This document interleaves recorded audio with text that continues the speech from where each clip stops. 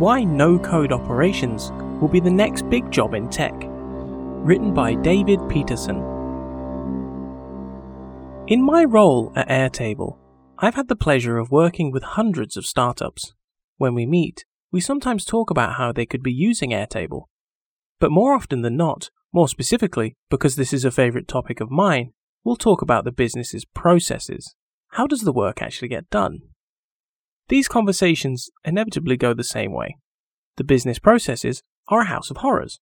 We'll discuss how they've just implemented a CRM, for example, but the invoices need to be reconciled manually every month, or the customer data needs to be transformed before being uploaded to another platform, etc.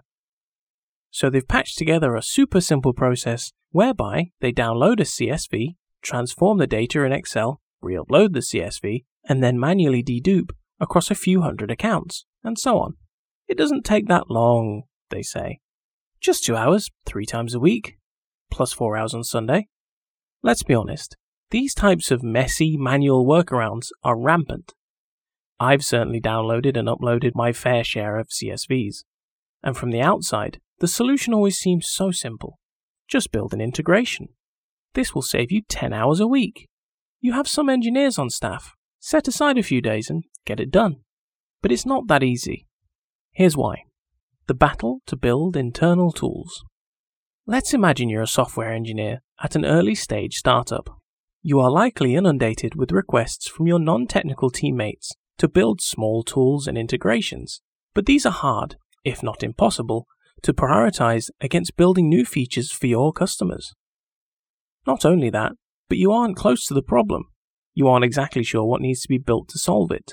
So once you squeeze it on the roadmap, you have to go back and forth with your teammates for 2 or 3 weeks to align on the right solution.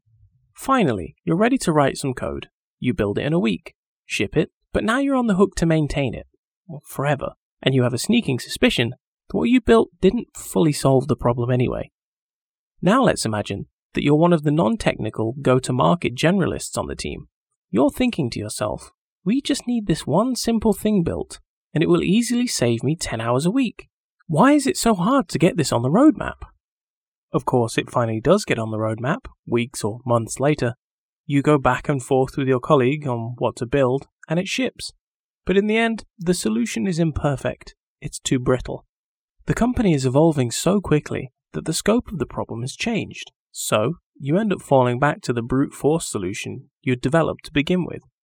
You download a CSV, transform the data in Excel, you get the picture. This is the impasse that almost every team I've talked to finds themselves in. The people who feel the pain of the existing process and know what needs to be done to fix it aren't able to solve it. And the people who can solve it don't have the time or understanding to solve it well. That's when I ask, what if that team of non-technical generalists could build the tools that they need? The real promise of no-code software. This is the promise of no-code software, not Airbnb clones or iPhone apps, though I love them all, internal tools.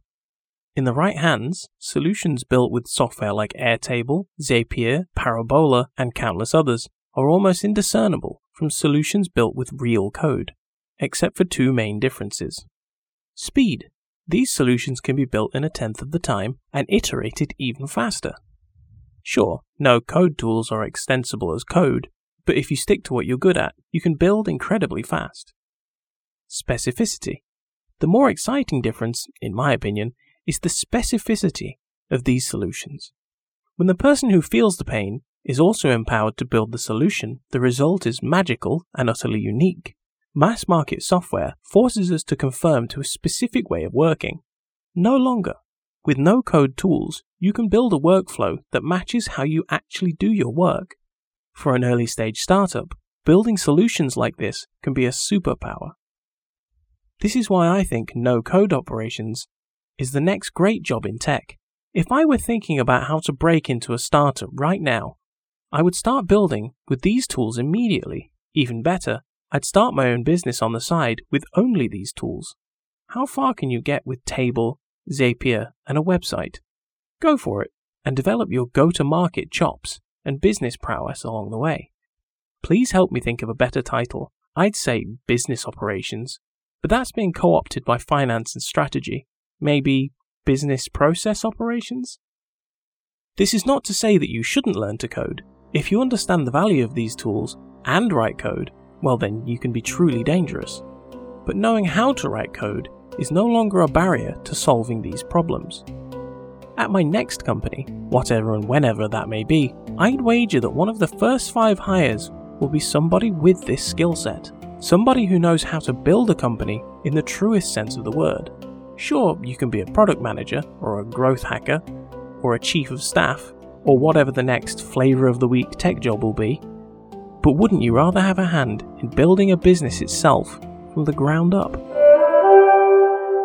Published on the Entrepreneur's Handbook, 28th of August, 2020. Read by Dale Potterton for Sedwell. Refer to the show notes for a link to the original article.